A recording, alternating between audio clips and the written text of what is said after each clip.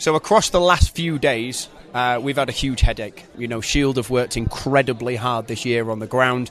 The coaching staff that have travelled all over the country, seen over 11,000 players, come down to the last 25. So we've had an amazing time on the football field, and we're really, you know, it's been very, very difficult.